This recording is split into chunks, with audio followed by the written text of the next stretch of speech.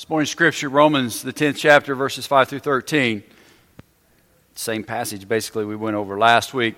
For Moses writes about the righteousness that is based on the law, that a person who does the commandments shall live by them. But the righteousness based on faith says, do not say in your heart, who will ascend into heaven, that is, to bring Christ down. Or who will descend into the abyss, that is, to bring Christ up from the dead. But what does it say? The word is near you, in your mouth and in your heart. That is the word of faith that we proclaim. Because if you confess with your mouth that Jesus is Lord and believe in your heart that God raised him from the dead, you will be saved. For with the heart one believes and is justified, and with the mouth one confesses and is saved. For the scripture says, everyone who believes in him will not be put to shame. For there is no distinction between Jew and Greek. For the same Lord is Lord of all, bestowing his riches on all who call on him. For everyone who calls on the name of the Lord will be saved. Let us pray. Most gracious God, we come to a very familiar passage of your words, a beautiful passage, Lord God. And Father, we know that this passage is used so often to bring people to faith in you. Lord God, let us look at it afresh. We pray that your Holy Spirit would touch our hearts and minds as we go through this portion of Scripture, Lord. We pray, Lord, that you would give me your words. May they not be of me, but be of you for your people. And we ask that you be glorified through everything that I say. For it is in Christ's name we pray. Amen. So we looked at a lot of this last week, and I want to begin this morning by rehashing, if you will, some fundamental principles of salvation. Because even though they're fundamental and we all know them and we all can recite them at different times in our lives, we have a tendency to revert. We have a tendency to revert back to what seems right. And I warn you that what seems right to us is not right with respect to God. And the problem that we have is this sentence, salvation comes through righteousness. Salvation comes through righteousness. Everyone knows that. But that becomes a stumbling stone so many times. It's definitely a stumbling stone to unbelievers. And at different times it becomes a stumbling stone to believers as well. Since and because salvation comes through righteousness, there exists in everyone a difficulty in understanding true Christianity. That difficulty revolves around from where the righteousness comes. And it is a battle. And I'm not telling you it's easy. I'm not telling you it's something that we can ever put behind you, because just when you think you've got it beaten down, it will rear its ugly head and come back up and try to threaten you once again. So either that righteousness comes from someone or something else outside of us, which is a foreign righteousness, or it comes from within us. Those are our two choices. Either the righteousness that ends in salvation comes from something outside of us or from something within us. Now, hopefully, you all, as you sit there and as you hear this, can say, we know where it comes from. Scott, you're being silly for bringing this up. But yet at the same time, even though we say that, whenever we actually apply it in our lives, we have a tendency to revert back because it's our fallen nature. It's what we do. That foreign righteousness is a righteousness that can be imputed to us, given to us freely through faith. The other righteousness, as I said, is based upon what we do. How good of a person we can be. Perhaps the most difficult thing for us to remember and understand, and to continue to remember and understand is that we are saved because of faith in Christ Jesus. His righteousness, not our own. But yet that just doesn't seem right. There seems to be something that we need to do because we're doers. Because that's how we live our lives.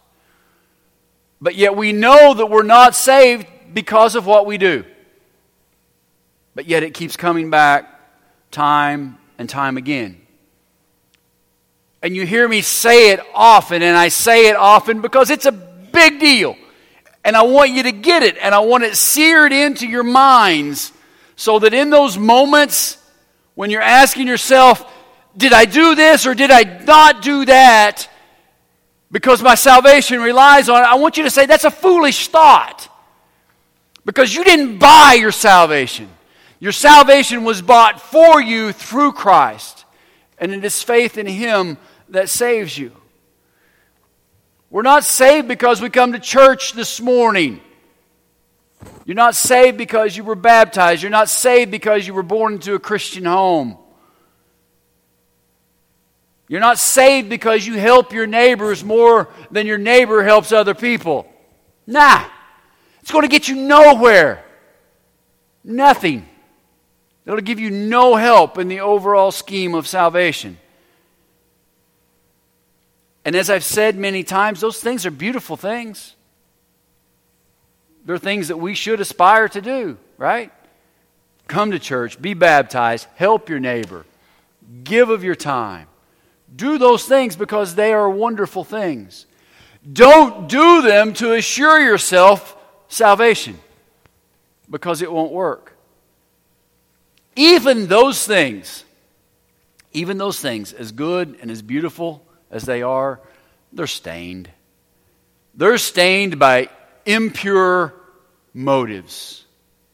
No matter how much you want to give, there's something impure within all of us that gets in the way of that, no matter what it is.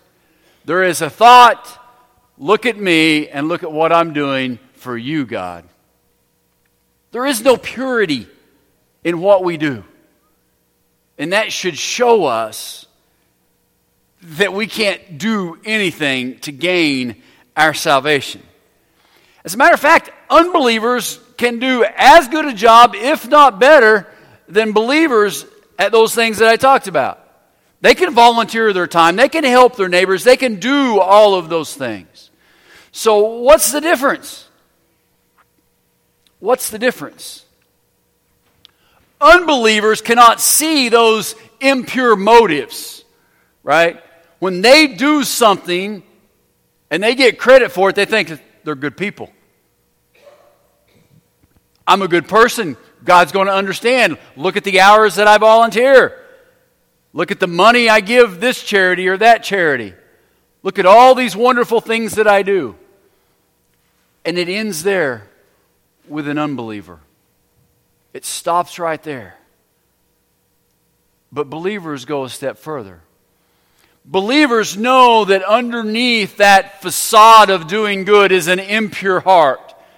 Is a heart that still battles sin. That is a heart that still battles jealousy. Is a heart that still battles for attention or some place in this world. They know that there's a war going on underneath because we can see ourselves for who we truly are. Because we compare ourselves with Christ. So there's a difference. The good things that we do are done and accomplished by believers and unbelievers alike. It's just that unbelievers think that's the end. Believers know the reality of the impurities that are in our hearts and that continue to be in our hearts. Now, I'm not saying that Christians should be devoid of good works. John tells us that we will be known by our fruit. Fruit. That's how we know whether we're saved. But there's a big distinction there. Huge distinction. It's just fruit. It's not salvation. And I want you to understand that. And I want you to be able to see that. If you have no fruit, if your life is substantially the same as it was before you knew Christ, John says you're probably not a believer. It's a facade out there for all the world. Chances are you're not saved. But you got to remember that different people produce different fruit also. So you may look at the fruit in your life and think, I don't see that type of fruit. Well, different trees produce different fruit, obviously. And the fruit in my life is not going to be identical to the fruit in your life, and vice versa. But you just have to remember and constantly keep telling yourself that fruit doesn't save. It's just evidence that you're saved. That's all that it is.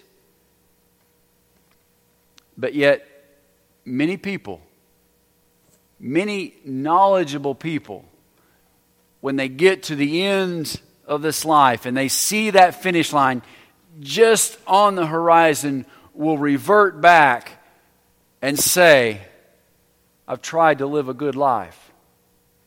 I've tried to go to church. I've tried to do all these things.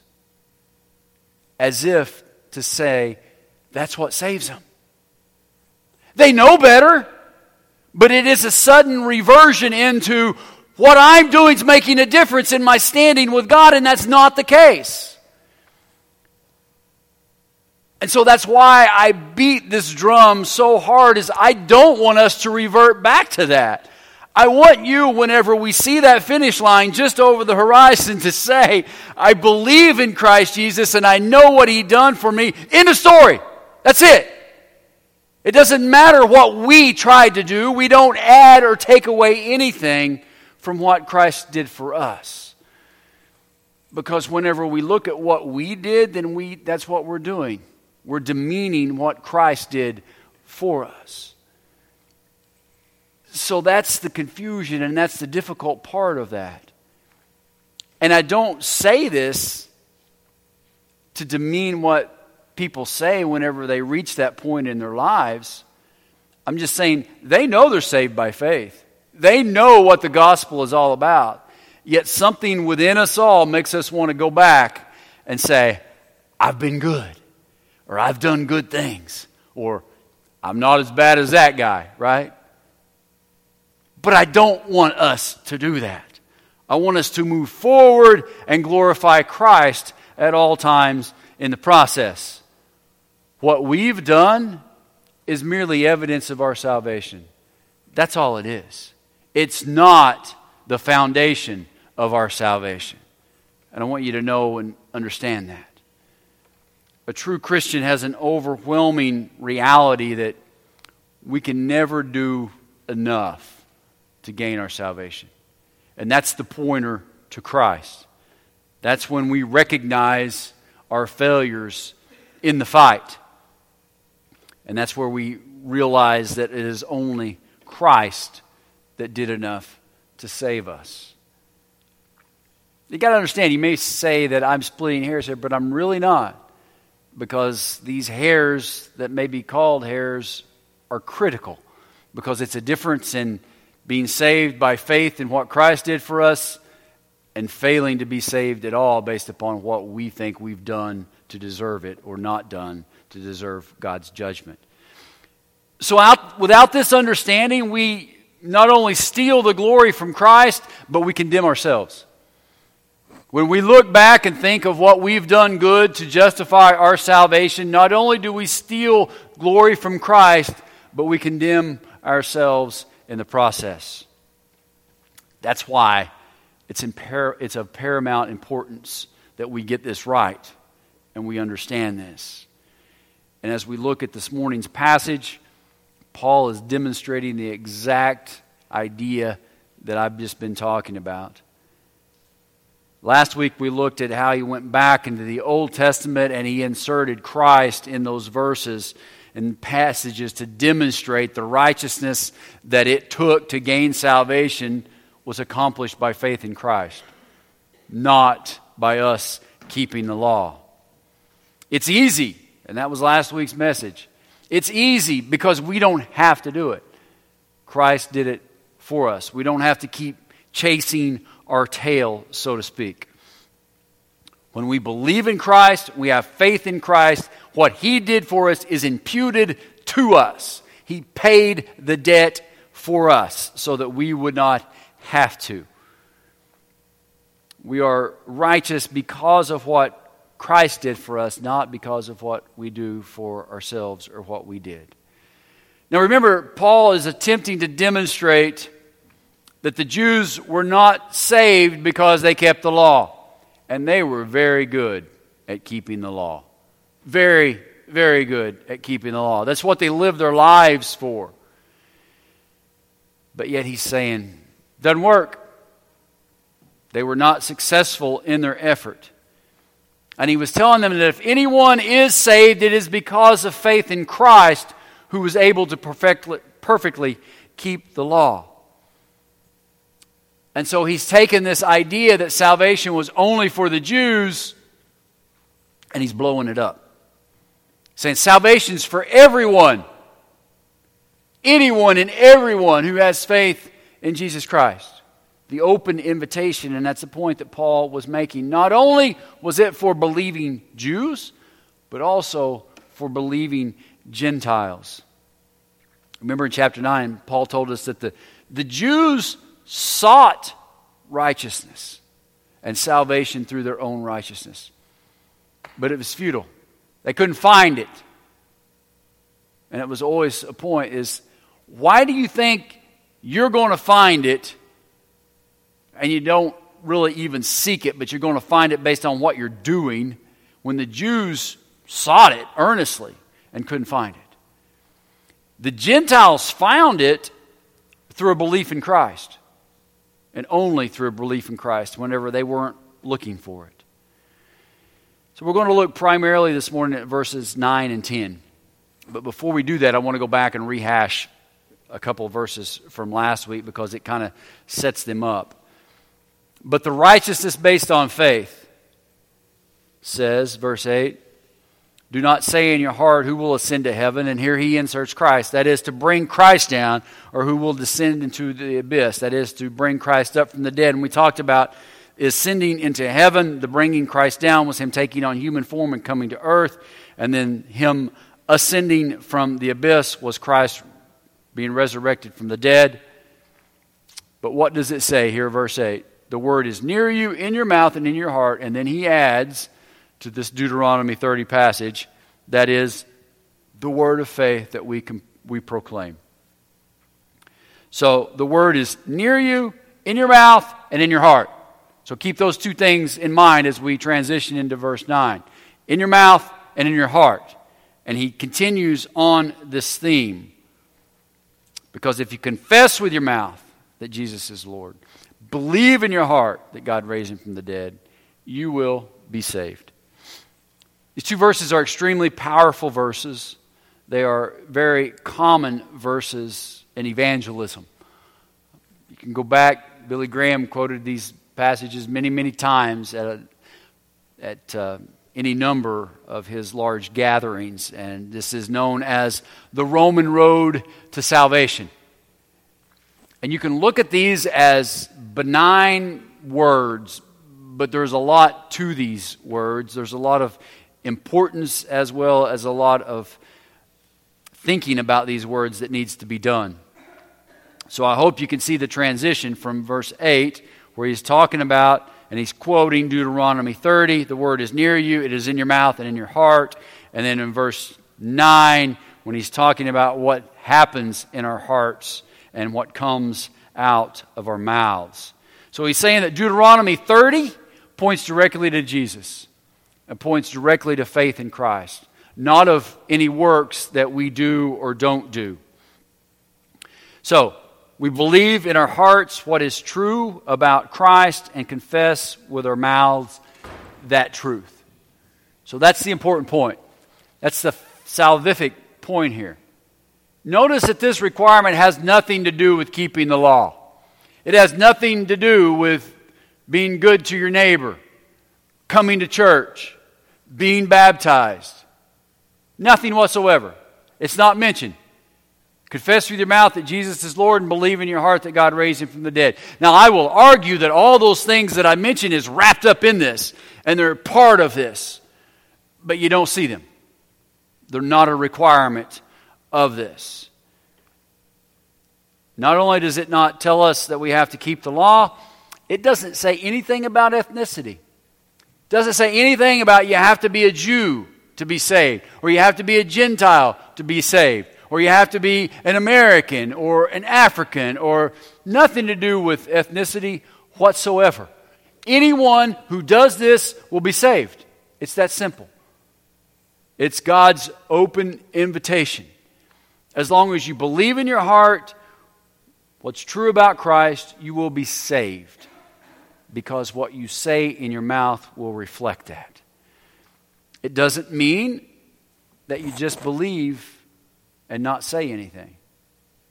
Nor does it mean that you just say it and don't believe it in your heart.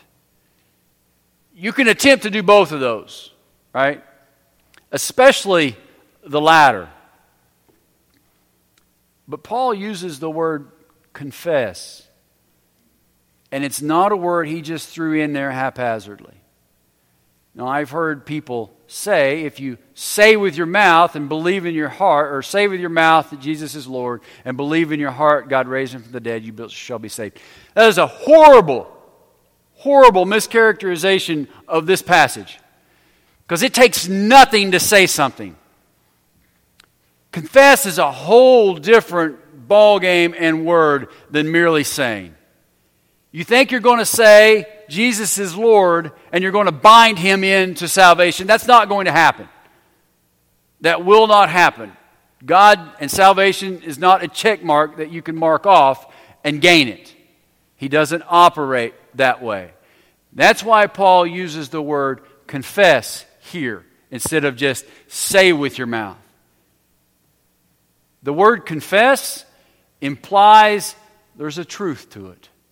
Implies that you believe in your heart. So if you're truly confessing, you are speaking truth that is reflected by the words you speak, what's in your heart.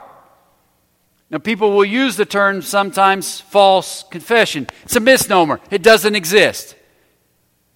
A false confession is a lie, pure and simple. Because if it's truly a confession, it is true and it reflects what is inside your heart, plain and simple. So don't think that you're going to be able to say that Jesus is Lord and lie about it and not mean it and fool God and make it into heaven. Not going to happen. It's not the way that it works. So Paul uses the word confess here in a very detailed way, in a very critical way.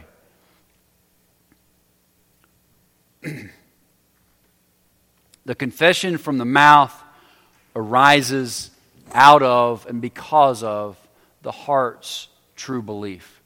It's the only way that it happens.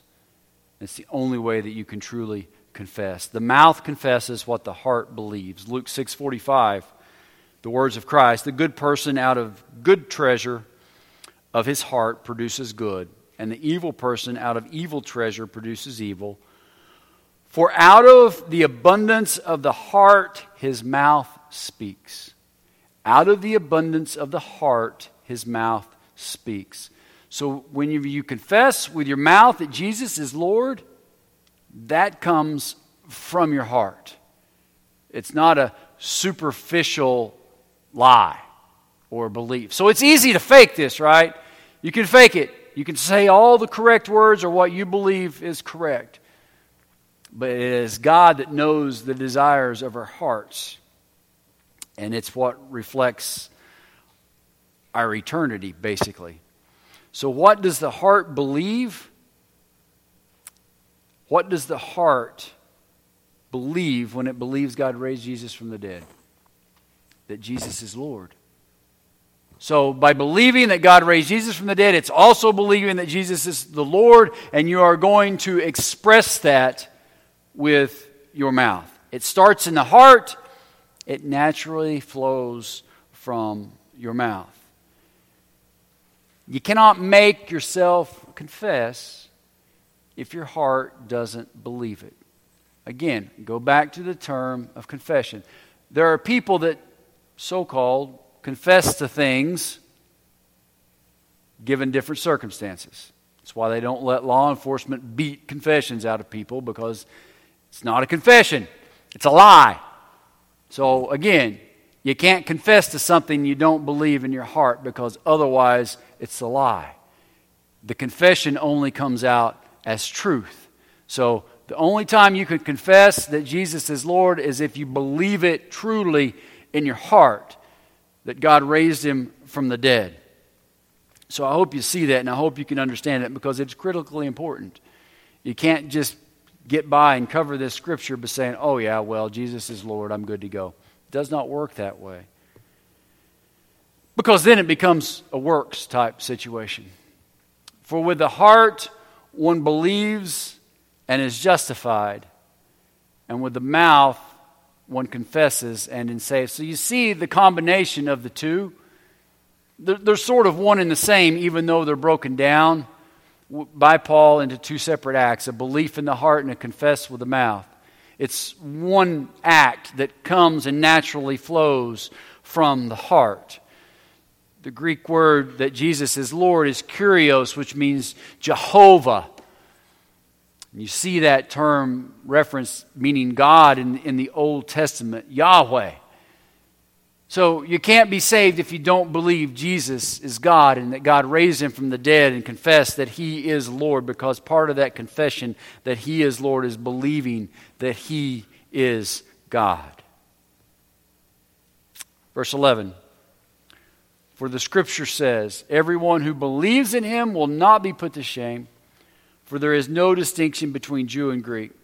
For the same Lord is Lord of all, bestowing riches on all who call on him. For everyone who calls upon the name of the Lord will be saved. Everyone who believes in him will not be put to shame.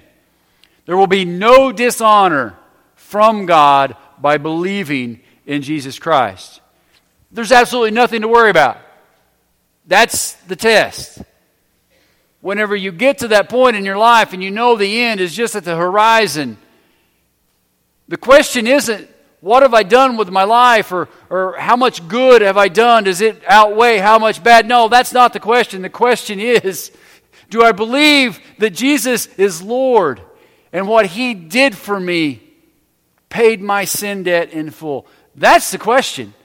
And if I ask those people that question, absolutely. There's no doubt in their minds. That's the proper question to ask, because he will not put those to shame. There will be no judgment for those who believe on Christ Jesus. Nothing to worry about. Verse 12.